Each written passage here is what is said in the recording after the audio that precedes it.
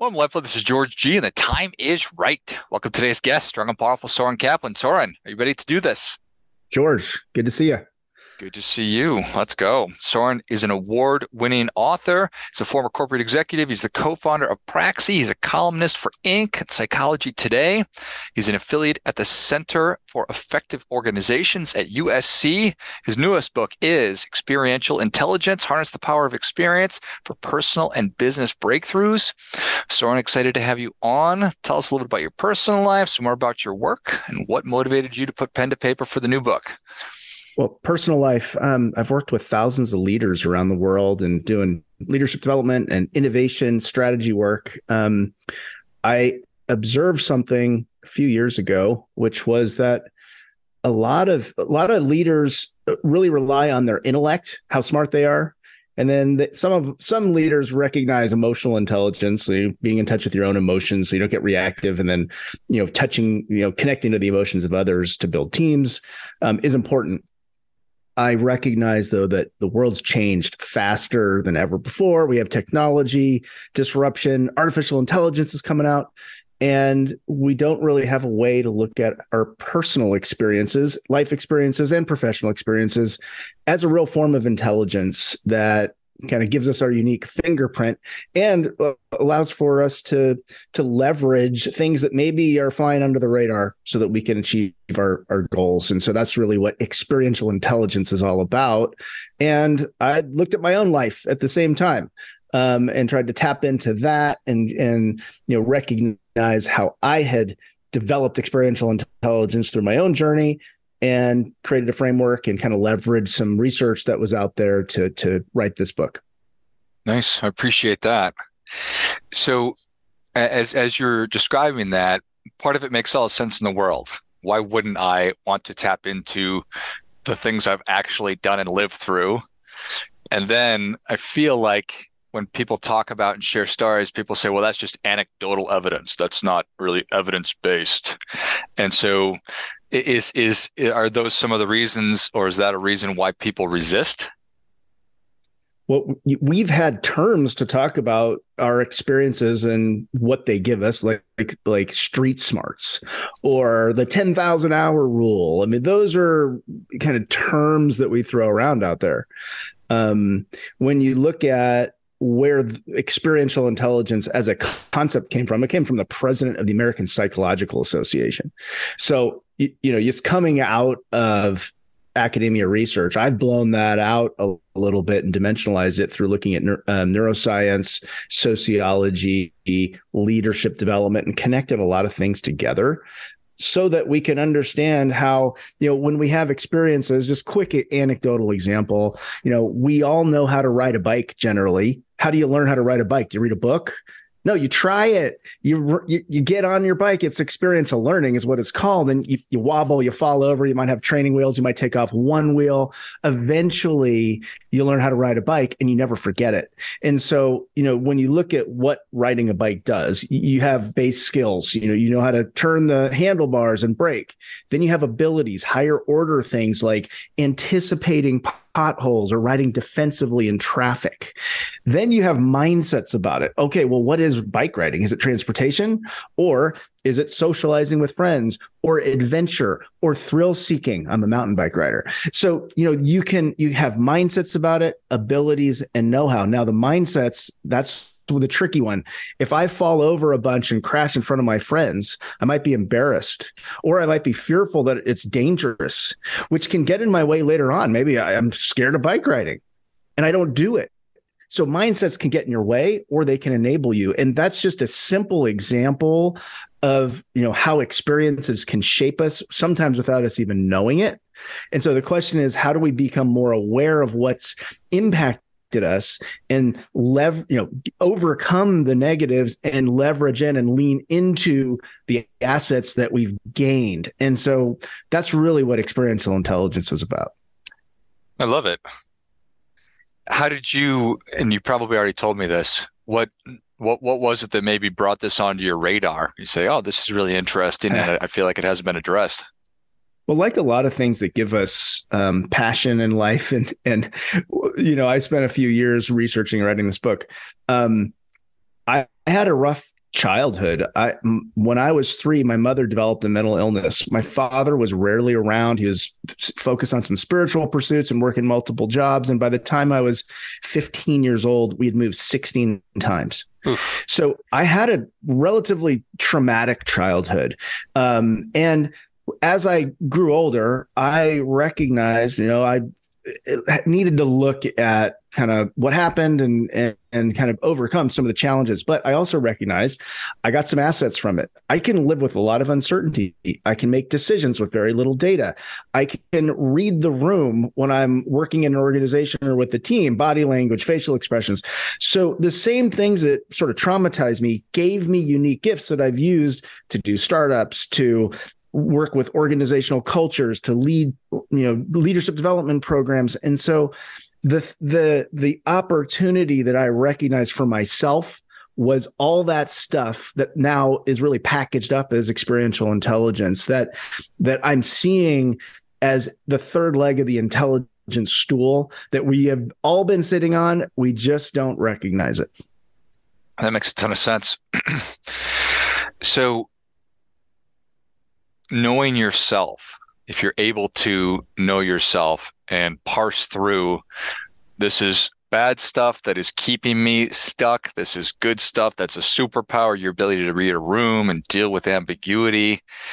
That's how much of it is that? I think a lot of it's that. Another example from my book. I had my father took me to buy a car when I was a teenager, 17 or so, and 15-minute interaction with a salesperson. This dealership was notorious for kind of bait and switch tactics. Very uncomfortable situation. In those 15 minutes, small little example, I internalized 2 things. The first thing is I internalized salespeople can't be trusted, which has gotten in my way moving forward. Like in any sales interaction, even little ones, I'm probably not very pleasant. And it's gotten in my way in terms of like partnership conversations and business. And I've had to kind of recognize this weird little visceral reaction I have when I'm in those situations. But the second thing it gave me was the desire to, understand the motivations of other people, which has led me to do customer empathy research and innovation insights work for new products and services. So being in touch with both the self-limiting beliefs and self-expanding beliefs is very important for overcoming and sometimes healing what you need to heal. And the flip side of healing is growth, so that you can leverage the positives that you want to leverage to achieve your goals. So it's sort of 2 sides of the same coin. Yeah. And I appreciate the examples, because I think we can all, it's like, oh yeah, I've had terrible experiences like that, or experiences that I perceive to be terrible, whatever. And I wonder how that is informing my current behavior, because it probably is. Absolutely. And, there's hidden strengths in all of us. And at an individual level, we're talking right now about how we look kind of at our own experiences. What are the most impactful experiences that we've had, and how have they given us strengths or limited us in some way? But this applies to, if you're running a team or leading an organization. At Praxi, the software company that I run, a woman came to me. She was 22, no work experience, and hadn't gone to college. And she's like, I want an internship. I want an opportunity. I'm like, well, what have you done? And so it turns out she moved from the US to Israel when she was in middle school. She had to adapt to the culture, learn the language. She then joined the military for a year, but then decided to do another year because they offered her a leadership position, kind of leading a battalion. And I asked her, how did she learn how to lead in the military? And she said she had to figure it out. And then she had just gotten back from 6 months traveling in India alone. So that told me this young woman had incredible she was able to be really adaptable in whatever she was doing. She, was able to understand different cultures. And we brought her on as an intern. Now she's running a product group with global team in Africa and Europe and the US, and just killing it. And so being able to decipher and hire out of the box and see people's skills outside of their traditional resumes, which is so important today because so many young people are finding different alternative routes. There's just a lot of opportunity to look at experiential intelligence in team building, in hiring, in personal and leadership development, and the list goes on. That makes a ton of sense. You know, the amazing that any human being could do what that person did, but that a young person was able to do what she did, and now it's translated into success in the role that she's with your company. It makes all sense in the world. And that really is that's absolute gold. That if you hadn't asked those questions, then you would have never recognized it and identified it. So how do I figure out, is it fruitful to figure out how I identify these in myself? Yeah, the best way I think to start out is really to ask yourself a few questions, and there's a really simple way to approach it. Then there's a little bit more advanced way, but the simple way is ask yourself, what are the most impactful, poignant, powerful experiences that I've had in my life? And they can be big, but they can also be little things. I call them visceral experiences, things that draw up some type of positive emotion or maybe negative emotion, and look at the ways they impacted you. And I oftentimes just encourage people, look, how did they give you strengths? What did you get out of these things? Even if they're maybe challenging or negative, so what are my experiences? What did I get out of them? What are the strengths? And take a little inventory. The next step there, though, is if you want to go deeper, you can say, how do they impact how I think, my mindsets? And then how do they shape what I've done in life, my abilities and my skills? And so you can kind of do a little bit of a inventory there. And I always encourage people to share what they're thinking with someone else they trust.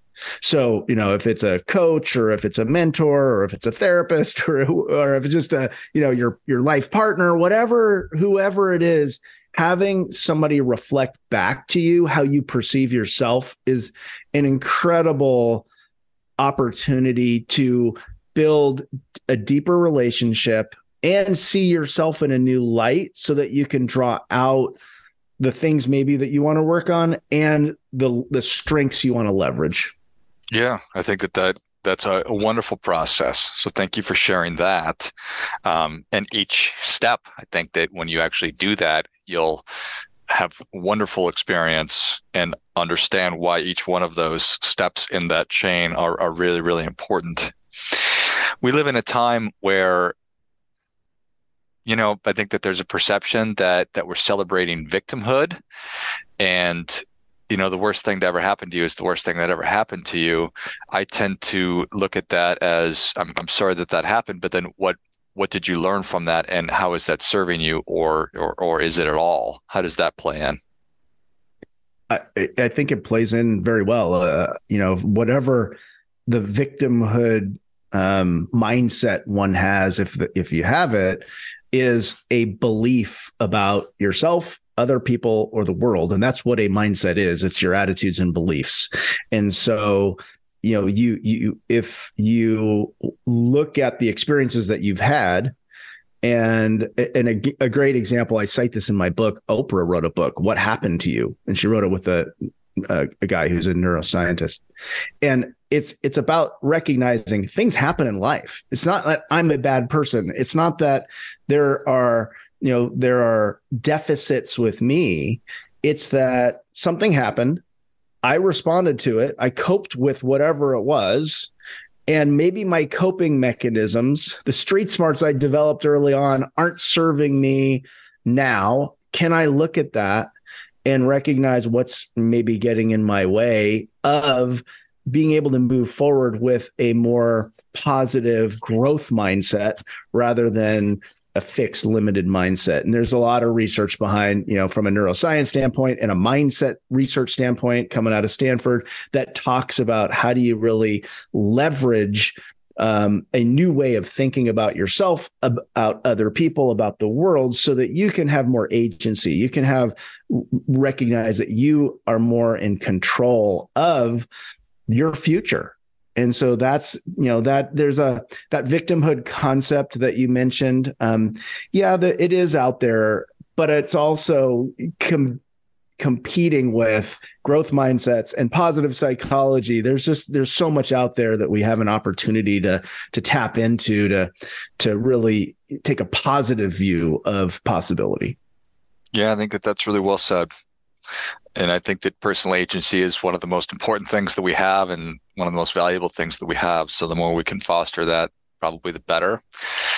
And obviously you talked about how important it is to share this with somebody else and have them reflect it back, because we are inside our own jars. We can't read the label. We all have blind spots. And especially when it comes to these seminal experiences in our lives, probably even more so.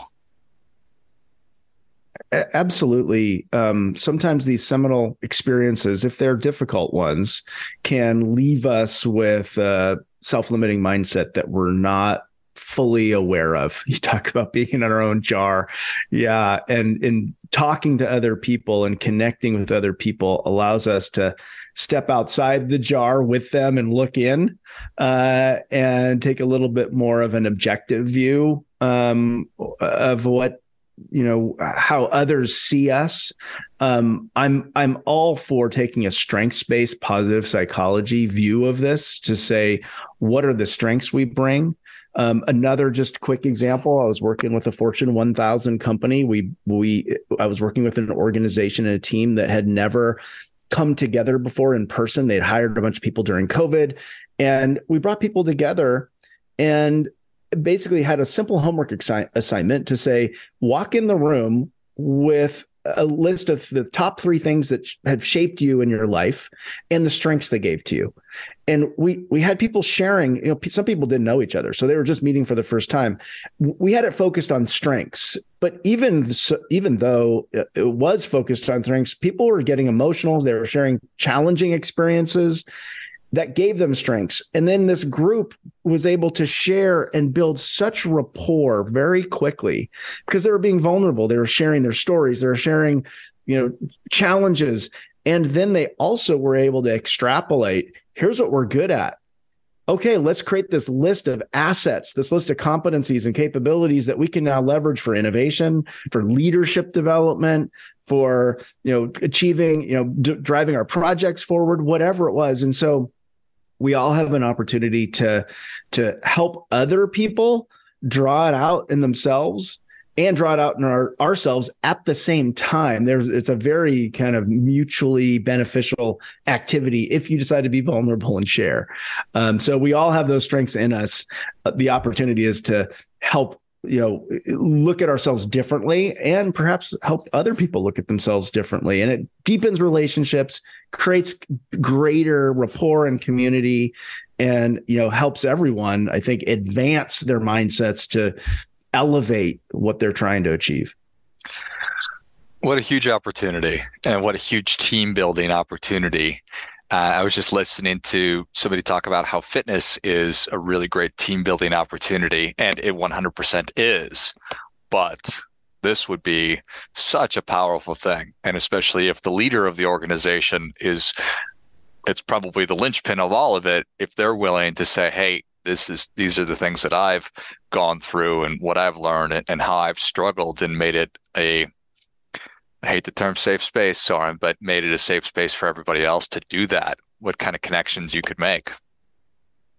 Leaders do set the tone, and that's where role modeling, if you're a leader, role modeling a little bit of openness, vulnerability, creating, what's known as psychological safety for people to share. And so leaders really have an opportunity to do that. And that's a leader in business, but it's a leader in the community. It's a leader in your family. How this concept of experiential intelligence applies to life, really. And so whether it's education, whether it's psychology, whether it's in your family, in business, we all are having experiences all the time. They're shaping us. And we are also creating experiences for other people all the time through how we show up and our behavior. Sometimes it's formalized if you're a leader in a team. Other times it's informal if you're just in your family or you're just, kind of operating in a community organization, but people are taking cues from you and you are impacting other people all the time. And so it's this constant cycle and interaction. And, we have an opportunity to show up, demonstrate, kind of that vulnerability and help others, respond to us in a way that brings out their strengths as well. I love it. Well, Soren, thank you so much for coming on. Where can people learn more about you? How can they engage with you? And most importantly, where can they get their copy of Experiential Intelligence? Harness the power of experience for personal and business breakthroughs. My website's sorenkaplan.com, SorenKaplan.com. And you can download the first chapter of the book right there. And it also comes with a full toolkit. I've made the book an experience also, a QR code on the top of every chapter where there's a video intro where I provided the backstory of the chapter, plus a whole toolkit to do a lot of what we've been just talking about in terms of all the tools and templates to tap into your experiential intelligence. Awesome.